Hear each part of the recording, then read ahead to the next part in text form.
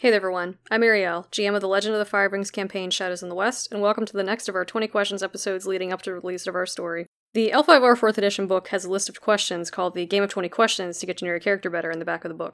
In this series, we'll introduce our players and their characters one at a time. Today we're here with Mallory, who plays the Ronin Crow in Shadows in the West. First, we're going to go into some player questions, and the first of those is, who are you, what do you do, and what are some of your interests? Hi, I'm Mallory. I'm a graphic designer. I would like to be an illustrator one day.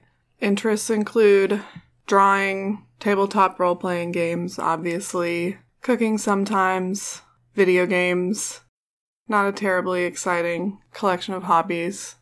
So what is your history with gaming? Tabletop in particular, or just in general?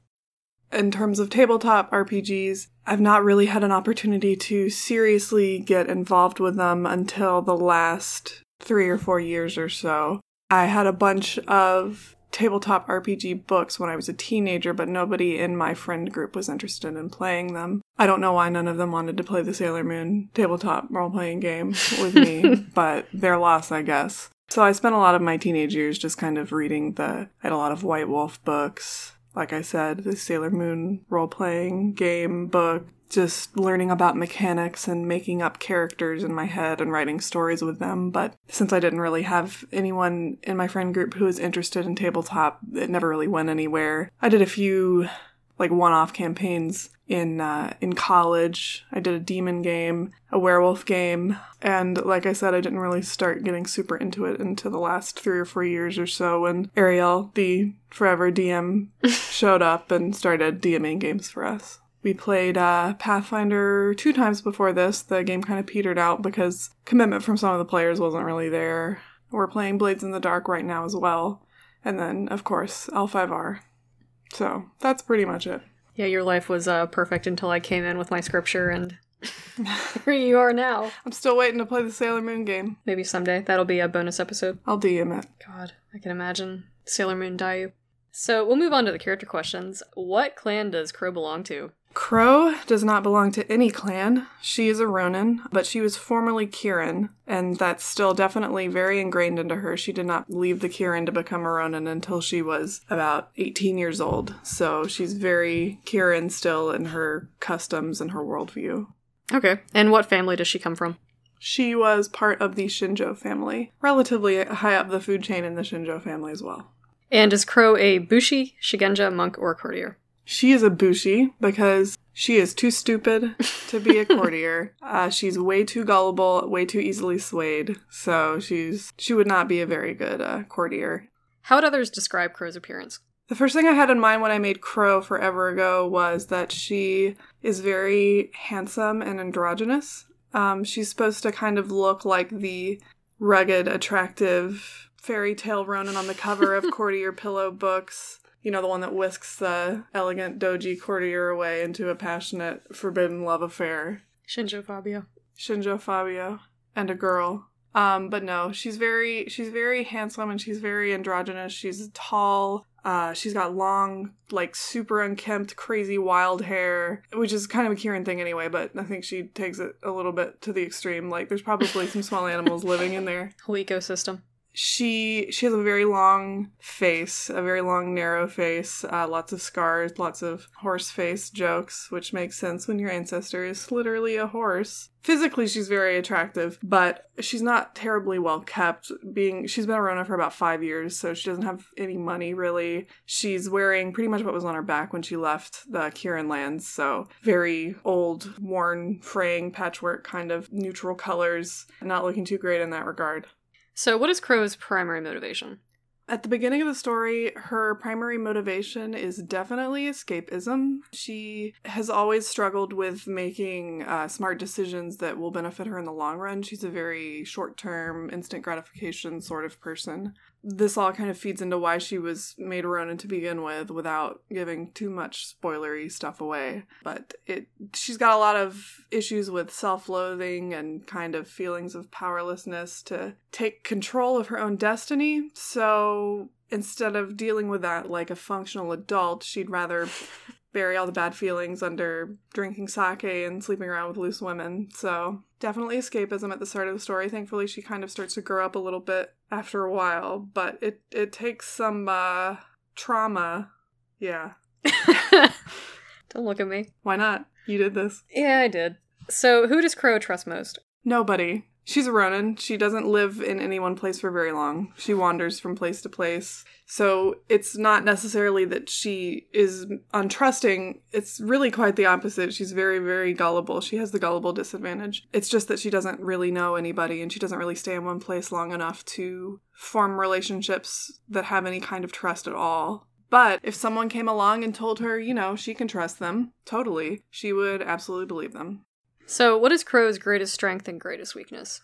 I think Crow's greatest strength is her compassion. Kirin value compassion more than other samurai, or more than the other clans, and she's definitely a classic Kirin in that regard. We joke a lot about how she's this stoic, badass Ronin standing on a cliff staring at the sun setting over the sea, but you're just as likely to turn around and see her bending down to help a frog into a pond or some shit like that.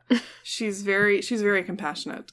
As far as weaknesses go, she's very impulsive. This feeds a lot into her need for escapism. She's not good at duty or having duty or responsibility, but when she does, even when she's actually doing what she's supposed to, the impulsivity still kind of comes into play. It makes her very, very reckless in battle to a degree that kind of teeters on the brink of having a death wish, which she might a little bit. Just a little. Oh, yeah. But, no, her impulsiveness is almost definitely her greatest weakness. So what does Crow think of Bushido? Bushido is important to Crow, as it is for any samurai, but it's definitely skewed in favor of compassion, feeding into her greatest strength. I think her weakest link in terms of following Bushido and living by it is duty. She understands its importance, but she really struggles to commit to it, which is, again, part of why she's a Ronin. But her issues with having responsibility and committing to responsibility feeds a lot into her own sense of self-loathing, too. So she definitely recognizes the importance of those aspects of Bushido as well. I think she thinks about it less now that she's a Ronin than she did before. But it's definitely always kind of on her mind just because, you grow up in Rokugan and it's drilled into your head from when you're a little kid, so... So I know we said that Crow is a Ronin, but what is her opinion of her former clan, the Kirin? She loves the Kirin. She cares very, very much about their success and their well-being. But at the same time, she kind of avoids them now. Not necessarily because she doesn't like them, but it's just because while she's a Ronin, her twin sister, fraternal twin, Tomei, is not. And she has kind of taken up the head of the household position in Crow's absence. And she and her sister did not part ways on good terms. So she knows without a doubt that her sister has said some not great things about her. And she knows that her sister also has a lot of influence in Kirin lands. So it's more of her avoiding Kirin when she encounters them is more born of her desire to not really face consequences for her actions, more not wanting to deal with face the shittiness of hearing firsthand what her sister has actually said of her. As if any of them would recognize her now because she looks like a dirty hobo, because she is a dirty hobo. But yeah. So it's very complicated. She loves them, but she doesn't want to look them in the eye because she feels like she let them down at the end of the day. Understandable. So is Crow married? Nope. No. Next question.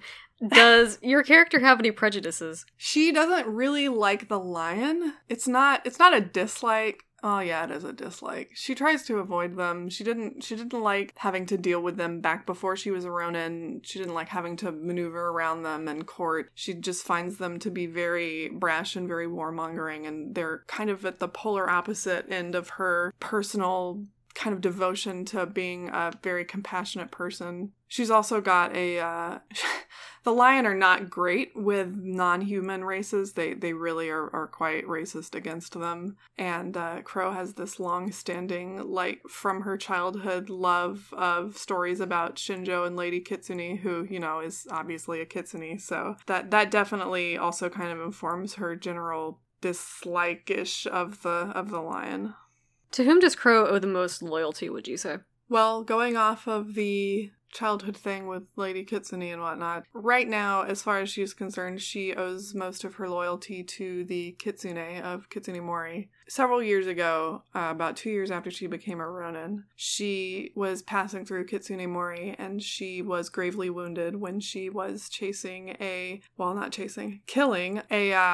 band of Kitsune poachers. And she was definitely on the brink of death, but she was nursed back to health by some of the Kitsune of the forest. She's got kind of a weird history with them. She doesn't remember a lot of what happened after she kind of fell to her wounds because, well, she assumes it's because, infection and fever. But she kind of got a similar thing that she has going on with the Kitsune that she does with her own clan. Not exactly the same, but she's kind of afraid to go back and find out what happened. But she's very grateful. She remembers enough to know that they helped her, and she's very grateful for their help. And as far as she's concerned, she owes them a life debt right now. And since becoming Ronin, that's pretty much one of the only truly selfless and nice things that anyone's done for her. So just Ronin things. Just Ronin things. #.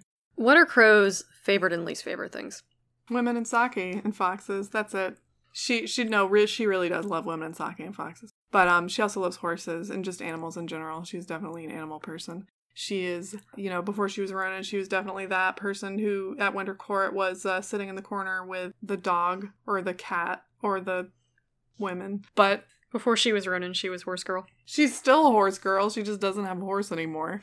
But she was absolutely horse girl, like that weird horse girl in 2nd grade. Her least favorite things, responsibility. Again, she thinks it's important, but she sucks at it, and she therefore wants to avoid it at all costs because she can't kill it with a sword, and that's the only thing in life she's good at besides flirting with women. She also doesn't like any kind of emotional confrontation either.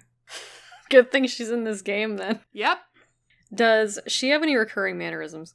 This was kind of unintentional, but I found that after a while I had been consistently writing her, like playing with her hair when she gets anxious or when she just needs something to do with her hands. So she'll like run her hand through her hair a lot or rub the back of her head. Her other thing, I'm not sure if this counts, is she has a habit of kind of pulling her arm out of her sleeve and tucking it into the front of her kosore for the maximum douchebag Auron from Final Fantasy X sort of aesthetic. That's pretty much it, though. She likes to wink at cute girls. Does that count?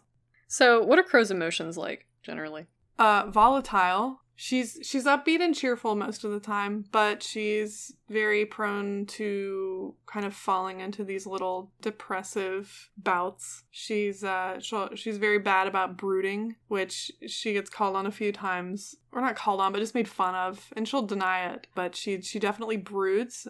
She's got the like stoic badass kind of thing going on for her, but most of the time she's just kind of too much of a dork, really. She has, she's not great about processing her emotions in a way that's healthy. She compartmentalizes a lot. And then, they eventually just kind of accrue over time at the back of her mind and then explode in some really bad, volatile moments a little bit later into the campaign. So she's not super good at handling her emotions like a functional, grown adult, especially in a society like Rokugan, where neutrality and having a face is very important. She sucks at that. I mean, she would fit in Court perfectly in that sense because Court is just high school. Yeah, especially the part where you just write passive-aggressive notes to each other.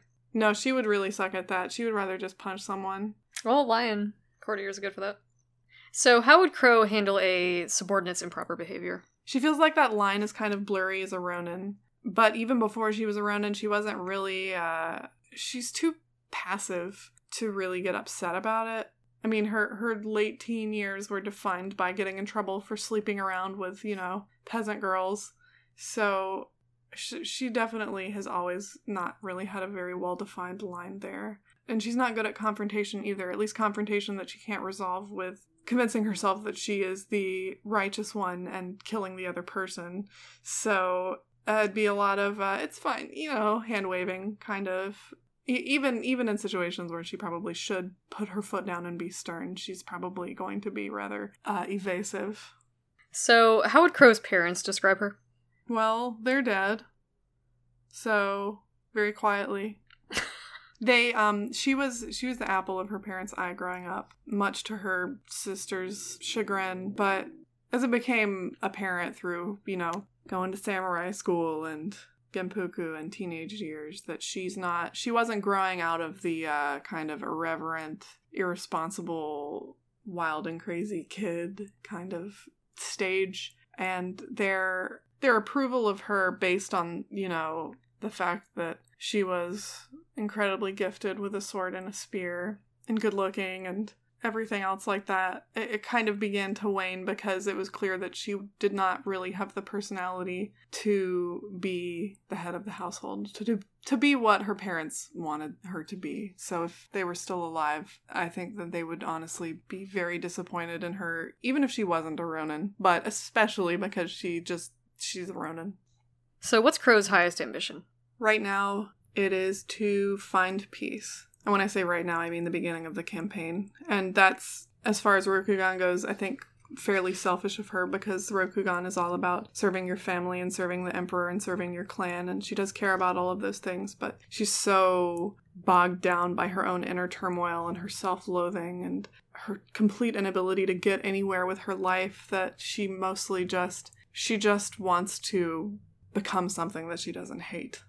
Well, considering that it's Togashi who becomes emperor and he's all about individualism and spirits and follow your path, man, it's not too bad for her to think that. He sounds like someone who would run a yoga school. Togashi's yoga school? I mean, honestly, he probably does. So how religious is Crow? Crow isn't super religious. Not in a practicing sort of way. I'm not sure if this counts as a religious, but when she was a little kid, she was absolutely obsessed with Shinjo, the Kami Shinjo, in the same way that a little kid would be obsessed with a superhero. Just the embodiment of everything that's cool and good and badass, It was definitely more of a hero worship kind of thing, and she especially was fixated on the story of Shinjo and Lady Kitsune, which in our Rokugan is a little bit more homosexual than the canon, though the canon is still pretty gay. But that's pretty much the extent of her kind of religious tendencies, is just that childhood hero worship of Shinjo, and that has sort of carried over a little bit into her adulthood, but definitely not to the extent that when she was a little kid. But, she would still absolutely, love to go to a convention and meet Shinjo and pay $40 for her to sign a picture of herself and then take a selfie with her and then get her to, sign her horse, which she doesn't have anymore. Did I mention that? Haha, dead horse jokes. And if you could, what advice would you give Crow? Stop beating yourself up. She is really bad about that. And it's funny because that really wasn't the intention when I made her, but it just sort of kind of organically came out that way as we were playing and the situations we put our characters into, or Ariel put our characters into. Yeah, it is my fault. I would tell her to suck it up, get over herself, and do what she knows is right and do what she knows she needs to do. And also to go find that Kitsune girl from Kitsune Mori that she can't stop thinking about and stop feeling sorry for herself about it. I think it's pretty good. Pretty good summation. We can all do to tell ourselves to go find that Kitsune girl that we can't stop thinking about. That's my advice to all of you today. So thanks for coming out and talking about your character. Thanks for letting me share her with the world. Yeah. I apologize in advance.